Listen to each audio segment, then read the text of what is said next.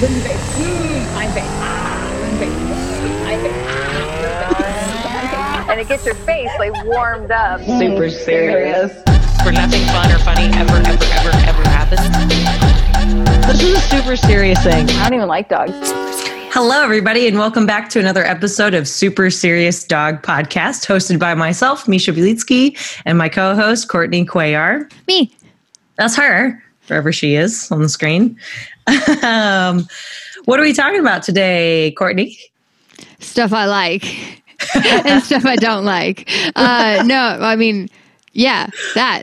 But I mean, I've worked with dogs long enough now, and I've seen enough harnesses and held enough leashes and used enough equipment to have an opinion on what I think is good and what I think is crap. And so I figured I'd share that opinion since, you know, that's what you do on these podcast things, share your opinion, and tell people about, you know, why I do and don't like certain things. That's and then awesome. You can do that too. And we can show people. I heard you had show and tell ready. I do. There's like so much just dog stuff on my desk and bleeding over into my fiance's desk as well. Awesome. It's pretty great. So, yeah. Do you want to just start with like show and tell stuff? Yeah. So what do you got on that desk? Because I can't see. So all right. Well, let's start with treats. Treats is a good one. Treats is a popular one. So what I've experienced a lot is people being like, oh, I'm going to give my dog a treat. And they'll give their dog like this milk bone that's like Huge. 5 inches long. And it takes their dog like, 5 minutes to eat it, or like a bully stick or something like that. And that is not ideal for treat training. Right. Yes. Those are good treats, right? That's like a snack. Right.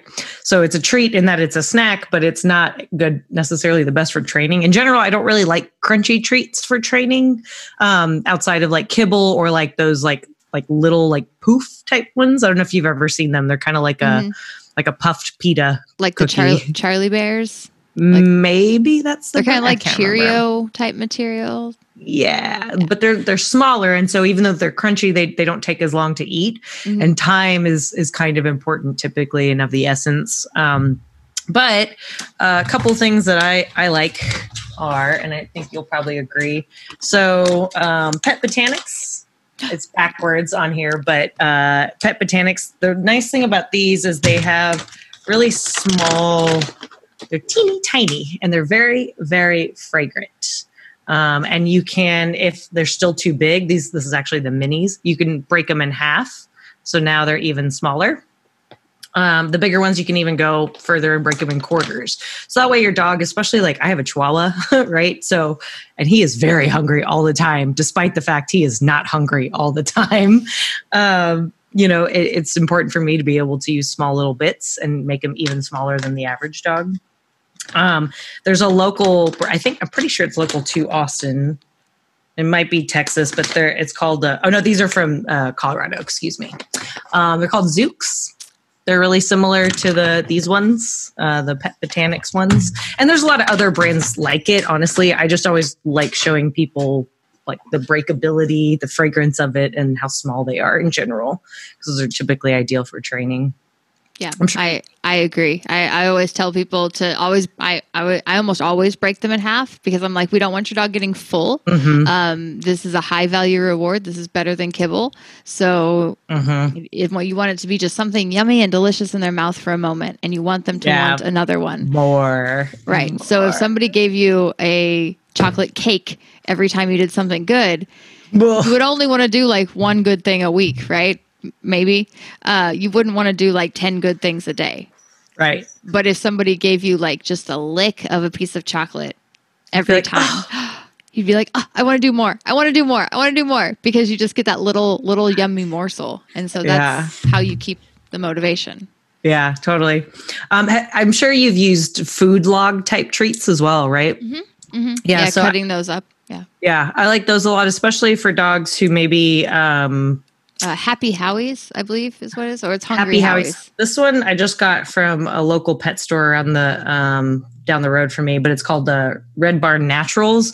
I know Natural Balance makes one. I know, what was the brand that we used to use all the time at APA? I can't remember. Doesn't matter. But like Food Log. So this isn't refrigerated. Usually if it's refrigerated, there might be raw ingredients in it. So I tend to stay away from those. Once you open this, I like to refrigerate it or slice off pieces and freeze it. But it's nice because you can dictate exactly how big or how small the treat is. And that's kind of nice. And this can be a nutritional supplement. In fact, I think it is actually sold as like food to add to, or you could just feed your dog just this because it's got enough nutrients in it. But it's also super fragrant because it's kind of jerky-ish. And then there's these bad boys. I like these a lot. This is called Stewart's Pro Treat. This one is just straight up dehydrated. This one's pork liver, but they make beef liver and chicken liver, and I think they have like chicken hearts. But it's just dehydrated. There's literally one ingredient in it, and that's it. So that's also nice kind of for dogs who might have really restrictive diets. Maybe they have like a corn or wheat allergy or something like that. The bigger ones can be harder to break up, but if you use a knife, sometimes you gotta get a knife and a cutting board and make it a thing. But just fill up a little baggie. And also, if you're going to use those moist type treats or the freeze dried treats, little pro tip: put them in a baggie and put the baggie in your treat pouch. Don't put those things straight in your treat pouch because the oils or whatever will seep out, or the crumbs will get in there, and you'll never be able to get them out. And just yucky stuff can happen. And so like having the baggie, you can just switch it out easily with a different treat. So like, especially if you're training multiple dogs that have different dietary needs, like just switch them out. So it's a little pro tip there. Yeah. I know we talked about how Phoebe does not like raw or like quote dead things. She doesn't like pig ears and that kind of stuff. It freaks her out. But have you ever fed any of your other dogs raw stuff or a raw diet or anything? What did you feed them? I supplement my dogs with like raw things every now and then, but I'm just curious what you've used. I did a lot of grinds because I was trying to do everyone at the same time. So I was trying to keep everyone happy, which Phoebe was one of them, and it was very difficult. So grinds are what overall made everyone happy. So we did that through Texas Tripe a lot. Nice. I would go to like Asian markets and, check out butcher things. And so you would kind of just make your own grind stuff. Yeah. Okay. That in combination with grinds. But like I said, it ended up not working out, and then I screwed up, and it was a whole expensive ordeal. So I haven't gotten back into it since then. No, for sure. I've done some of that, but it's kind of overwhelming to get into raw feeding. Fortunately, there's a lot of books. There's a lot of pamphlets out there. There's a lot of groups. What are you doing? Hang on one second. Okay. For those of you that are listening, her training dog was getting out of her kennel, and she has a leash on her, and she got a little tangled. So Misha had to help her. Untangle. Yes. So one of my most recent board and trains before her was on like a grind as well, and the person also had like really good treats that were like jerky-ish, so they liked a lot. I had to chop them up because where they were scored, it was still too big for training purposes. But like my dogs and Murphy ate for it. But I really like the patties that she made. It's called Bella Good Life. It's the logo right there. It's a local Austin brand. You can go to bellagoodlife.com and check it out and kind of see that process. But I really liked it a lot because it's already pre-made patties. You just throw the bag in your freezer and it's already sectioned off. Whereas I felt like a lot of the pre-made grinds were very like bloody. Yes. And may turn off a lot of people to raw feeding. And then this, she also balances with like, other ingredients besides just meat as well. So like, your fibers and that sort of stuff. Mm-hmm. But yeah, even Rocky, who's pretty picky, loved this stuff. Like he loved it. And whereas some of the other grinds, he generally likes raw food a lot, but sometimes he'd turn his nose up to it. And I'm like, dude, like, what the heck, man? B-Town can't eat all of this by himself. He's too small. So, Do you have any like tools that you like to use or anything like that? Any specific leashes or? Oh yeah. So I definitely do not like rope leashes. Me neither. Like the braided, any kind of rope. Hurts my hand. It hurts your hand. You can't like some of them are too thick to where like it's hard to double it over or maneuver it very well. And then if the dog does pull or it slides through your hand, the rope burn on the inside of your hand is it can be unpleasant. no fun. I've had some clients with rheumatoid arthritis actually prefer those though because they can't grip as easily. Because it hurts sometimes. So they've liked those thicker rope leashes because it does give them a little bit more of an advantage. But I generally agree. Like for me personally, I don't really like rope leashes. I prefer them flat or ideally leather or some sort of leather alternative. But they're hard to like close indoors and like make tethers out of them when they're that thick because a lot of times the door can't support that much thickness, Right. Which is cool. I have fallen in love with Biothane long lines. Ooh, I got one of those for right hiking. here. Yeah, so I used to use nylon lines, and I constantly dealt with burrs being stuck in them picking up tons of mud and dirt when they got wet. And they would get so stiff when they would dry. And they'd get heavy, and the dogs would like noticeably like have to drag the weight of them. Like smaller dogs really struggled with it. When they wrapped around your ankle, it hurt really bad because it was like a rope burn around your ankle. Right. And just, I've Biothane lines, although it does still hurt when they wrap around your ankle. When they get wet, they can be hard to hold, but if you just keep the handle dry, you'll be fine. Right. And the mud just falls right off of them and they're really sturdy and I really enjoy them.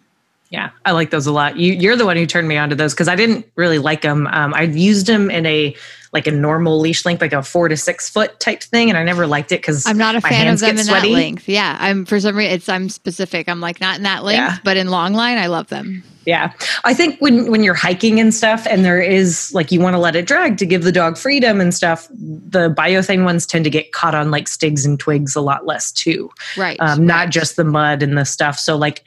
Whereas like the teeniest, tiniest little protrusion of like where a little shrub once was would just completely get caught on a normal long leash that's made out of nylon. Those just pop right off usually pretty easily, which is kind of nice. So I also know you have a soft spot for slip bleeds, but more specifically Mendota slip bleeds. Yes. It's a really fun word to say. It is. It took me forever to figure out how to say it though, because you know how sometimes when you just read a word but you've never heard it pronounced, you just make up a different way it's said in your head. So it was just like this made up M word that it was in my head, and then someone asked me with a brand one time, and I was like, Mendota, I think. I'll look it up.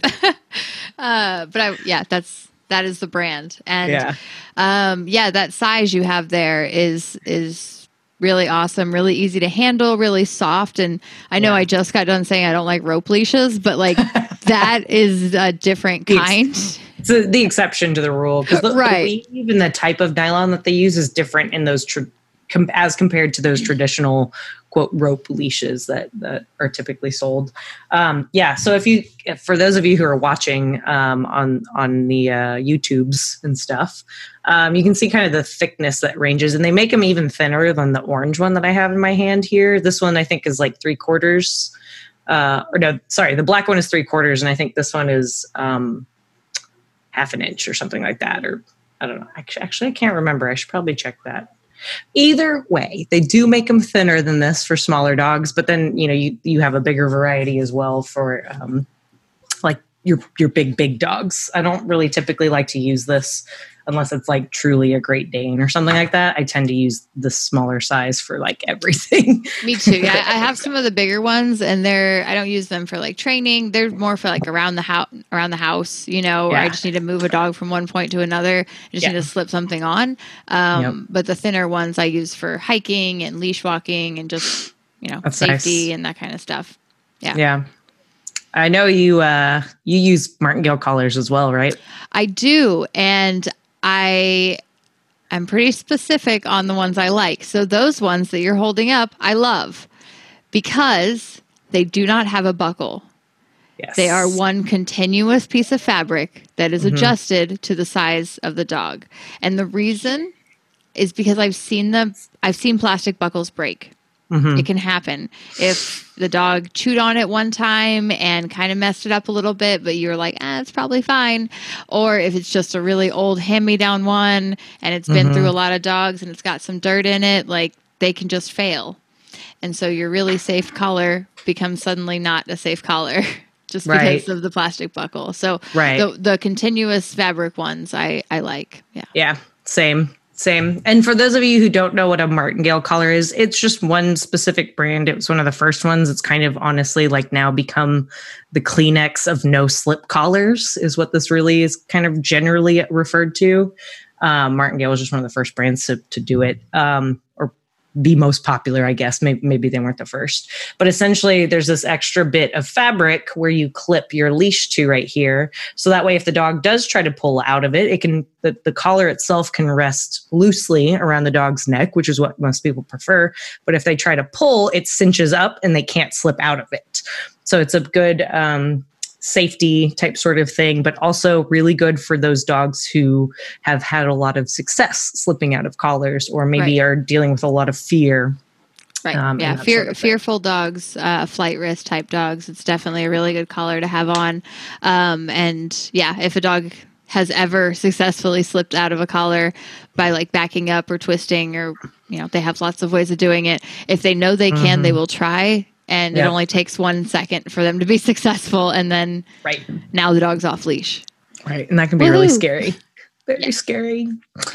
Do you use like gentle leaders or halties or stuff much these days? Not anymore. There was a phase of time when I did. I preferred the gentle leader to the halty. But I don't really use them anymore. So I don't have a lot of ground that I stand on with that. I prefer to use a slip lead now. Yeah, for sure. Heather Beck with Canine Lifeline, she basically makes. I've heard really good things about those. Yeah, the Canine Lifeline ones. They have this extra little attachment that essentially clips as a backup to a collar. But also they can be converted into essentially like a halty. So I don't have a halty right now, but I do have a gentle leader that I'm holding up right now. So it essentially slips over the dog's face like this, clips behind. So for those of you who are listeners, I apologize. But essentially, just to describe it to you, there's a piece of fabric that goes over the dog's snout. And then there's a continuation of that basically hangs directly straight down below their chin where you would clip the leash. And essentially what that does is it gives you control over their head in the same way that you, when you ride a horse or when you're moving cattle or livestock around, you're using some sort of head halter because it's very similar to a head halter on a horse or something like that because you steer their head and their body follows. Yep. Yeah. Pretty much the biggest difference between like a gentle leader and a halty is that the halty gives you an added pull, and that it cinches up kind of like the martingale collar does. I'm complete kind of oversimplifying it to be perfectly honest, but that's effectively what it does. Kind of like a bridle versus a head halter for any of you horse people who might be listening. Right. The bridle has a bit and all this other stuff, and it kind of impacts the animal a little bit more. So you wouldn't necessarily put it on just any dog. There's a specific reason. And there's a conditioning process and all of that. Yes. Just like with muzzles, right? You don't just slap it on the dog and say, you should enjoy Deal this. with that. Yeah. Speaking of muzzles, I know there's muzzles. Lots of kinds of muzzles out there. Yes. And I imagine you, as well as I, have opinions on them because when you work with dogs that need to wear muzzles, you get pretty strong opinions on muzzles. Yes, very, very true. I'm a fan of the Baskerville muzzles. I think a lot of trainers are. But honestly, any muzzle is bound to be a good idea if you're dealing with that situation. It's kind of a blanket statement because I'm sure there's something out there that's just terrible. But the reason why we like Baskervilles is this is Rocky's Baskerville. is that it still allows the dog to put their face in there and pant and open their mouth and breathe and take treats and, for the most part, function as normal, as if there's nothing on their face. Rocky doesn't have the top strap anymore, but there is a top strap that also helps prevent dogs who are new to it from slipping it off. Or if you do have a serious dog, or maybe a dog who really doesn't like going to the vet and gets especially stressed out and, may potentially bite, it's nice to have that backup. For a while, I was trying out different types of muzzles. So here I have a Jafco muzzle. Mm-hmm. It's clear, which is kind of nice because it has the same kind of benefits in that, like, the dog can still open their mouth. It's perforated. It's a little bit harder to give treats through if that's part of the process. And I don't especially love these in Texas during the summer. Because a lot, as you can imagine, it's kind of more or less mostly enclosed, whereas the Baskerville's mostly open. So a lot of that humidity can build up from them panting, and then, potentially, could cause risks, right? Like there's associated risks with that overheating kind of stuff. So, but during the winter, that kind of stuff. Also, the strap does stretch out a little bit because it's made of like a rubber, but honestly, you just move up to the next hole when that happens and it's fine. I haven't had any problems with it. I know a lot of people struggle when you have like squishy face dogs, mm-hmm. right? Mm-hmm. So I have used like cat muzzles before, but that's pretty much more like a fly net on a horse, where it just like covers their whole entire face. Right. And it's just like a mesh netting type sort of situation. Another good one is also like it's called the Italian style muzzle. So they're a little bit like if the Baskerville's pretty rounded looking, the Italian is very like sleek and narrow. It's kind of like what you would imagine the silhouette of a German Shepherd or a pinch. What is it called? Doberman Pinscher or something like that. So basically, they can all fit. Just kind of depends on what your dog's shape of their snout is and what your aim is in that. I know a lot of the squish face, the brachiocephalic dogs, you do have to a lot of times get custom made muzzles if you need one for them. I know I think the brand's like Bumas. Yeah, Bumas is one. Bumas, Bumas. Yeah. And you just take measurements of your dog's face and they make one for whatever size your dog's face is. But I mean, it's not cheap. So Etsy has actually a bunch of custom ones that are cheap nowadays. Like you can get them in leather, you can get them in biothane, you can do a similar amount of customization as you can for Bumas, which is really nice. Because I mean, if someone's got the disposable income, great, go get a Bumas, because there's some benefit. Like you can customize a little bit more and whatever.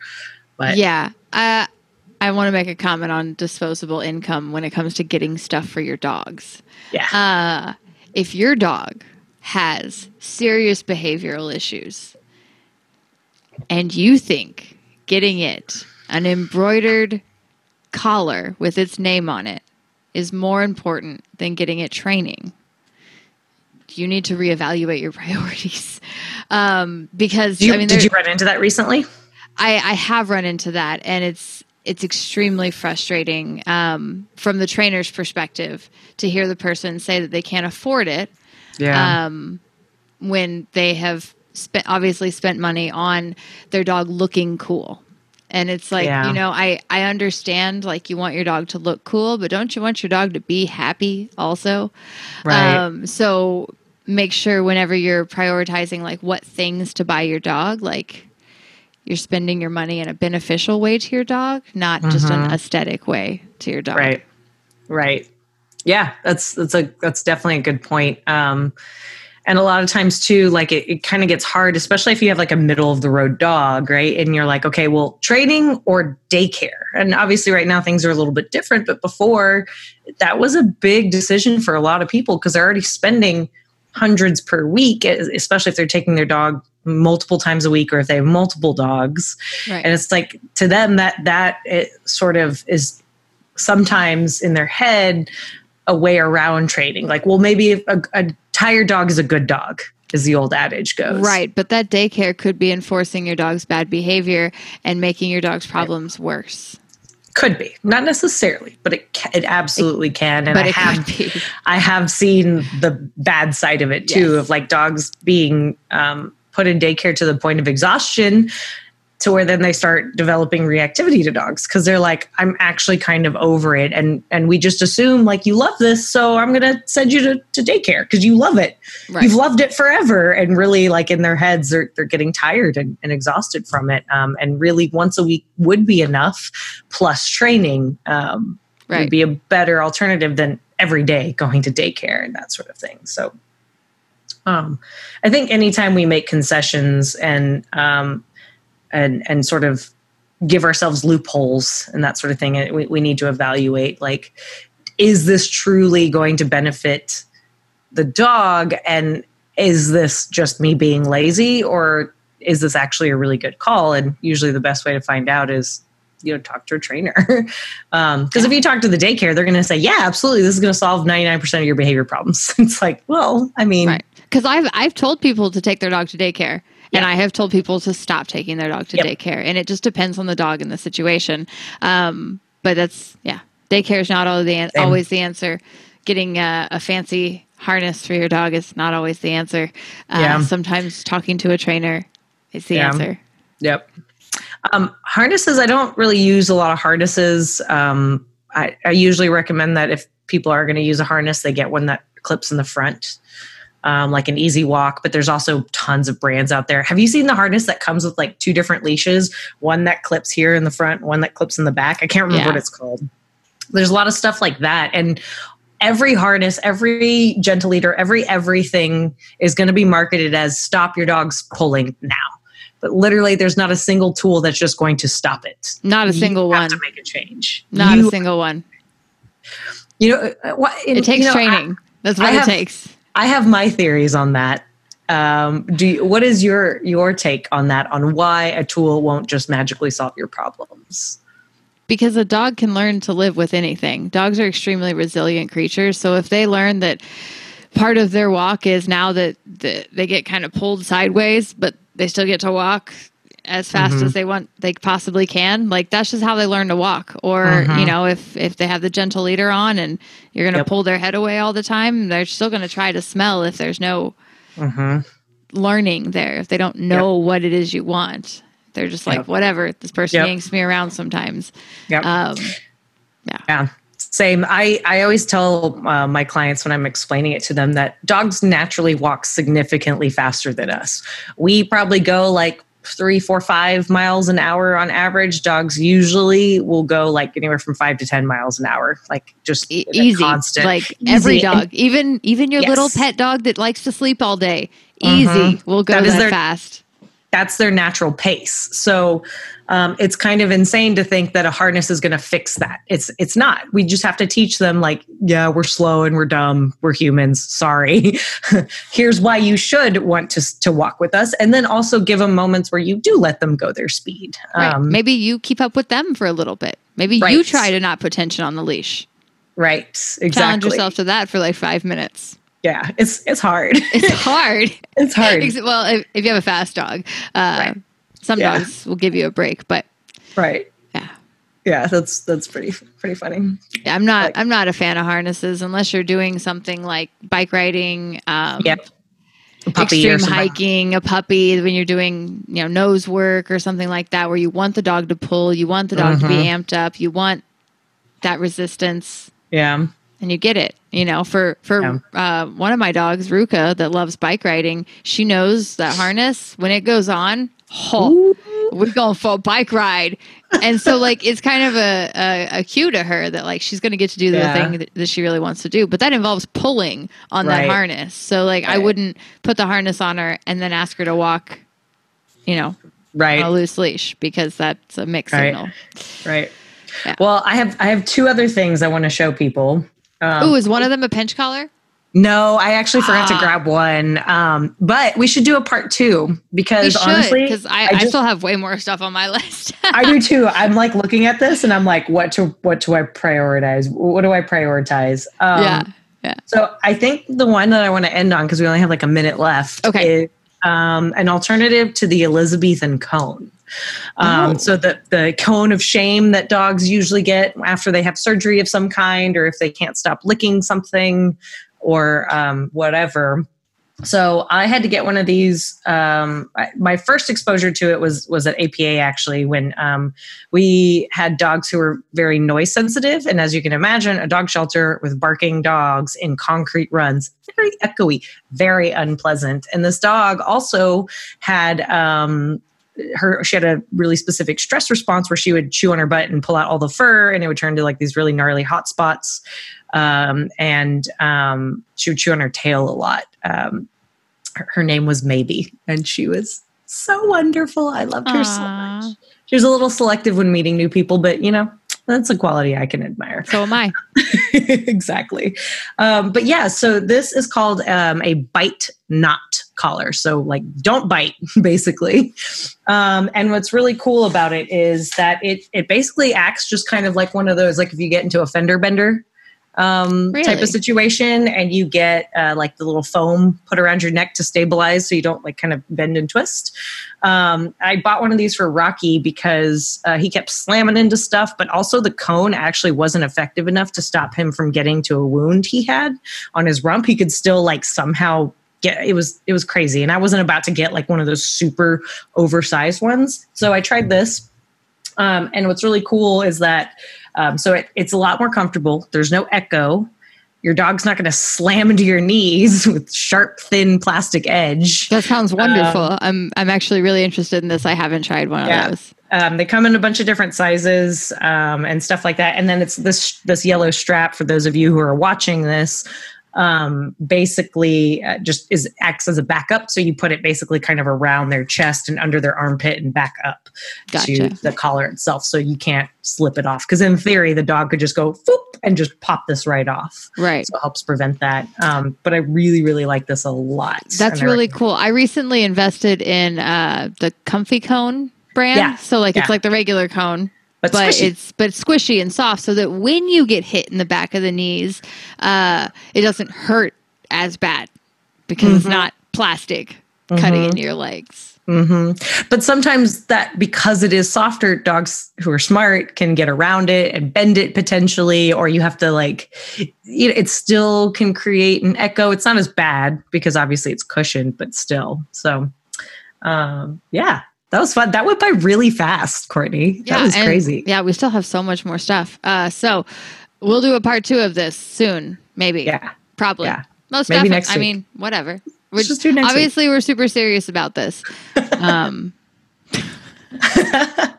Well, thank you guys so much for tuning in. We really appreciate it. We're now on iTunes, which is really cool. Yes, welcome all the new listeners that are like subscribed and stuff. We really appreciate you. That's so cool. Tell us who you are, please. Yeah. I'm quite curious, actually. Yep. If y'all have questions, you want dog training advice, or you want to, ask us more to talk more about something we talked about in a previous episode or any of that kind of stuff, you can email us at superseriousdogpodcast@gmail.com. If you want to support us, you can also go to our Patreon. So go to patreon.com/superseriousdogpodcast. There's different tiers you can subscribe to. You get bonus, bonus content, right? Like interviews and DIY videos and how-to stuff and whatever we feel like putting out. I'm about to put up a how to hold the leash little mini tutorial, which is cool. Nice. If you can't financially support us, that's totally fine. We get it. But you can also support us by clicking like on wherever you're listening to the podcast or watching it, writing a review, telling your friends about us, right? All that kind of stuff. So definitely there's more than one way to support us. Even if you just send us an email that's like, I really like your podcast. That's also makes us feel really good. That will totally make our day, just so you know. If you want to do that. 100%. Day made. Done. All right. Well, that's it. That's all we got. Goodbye. Bye.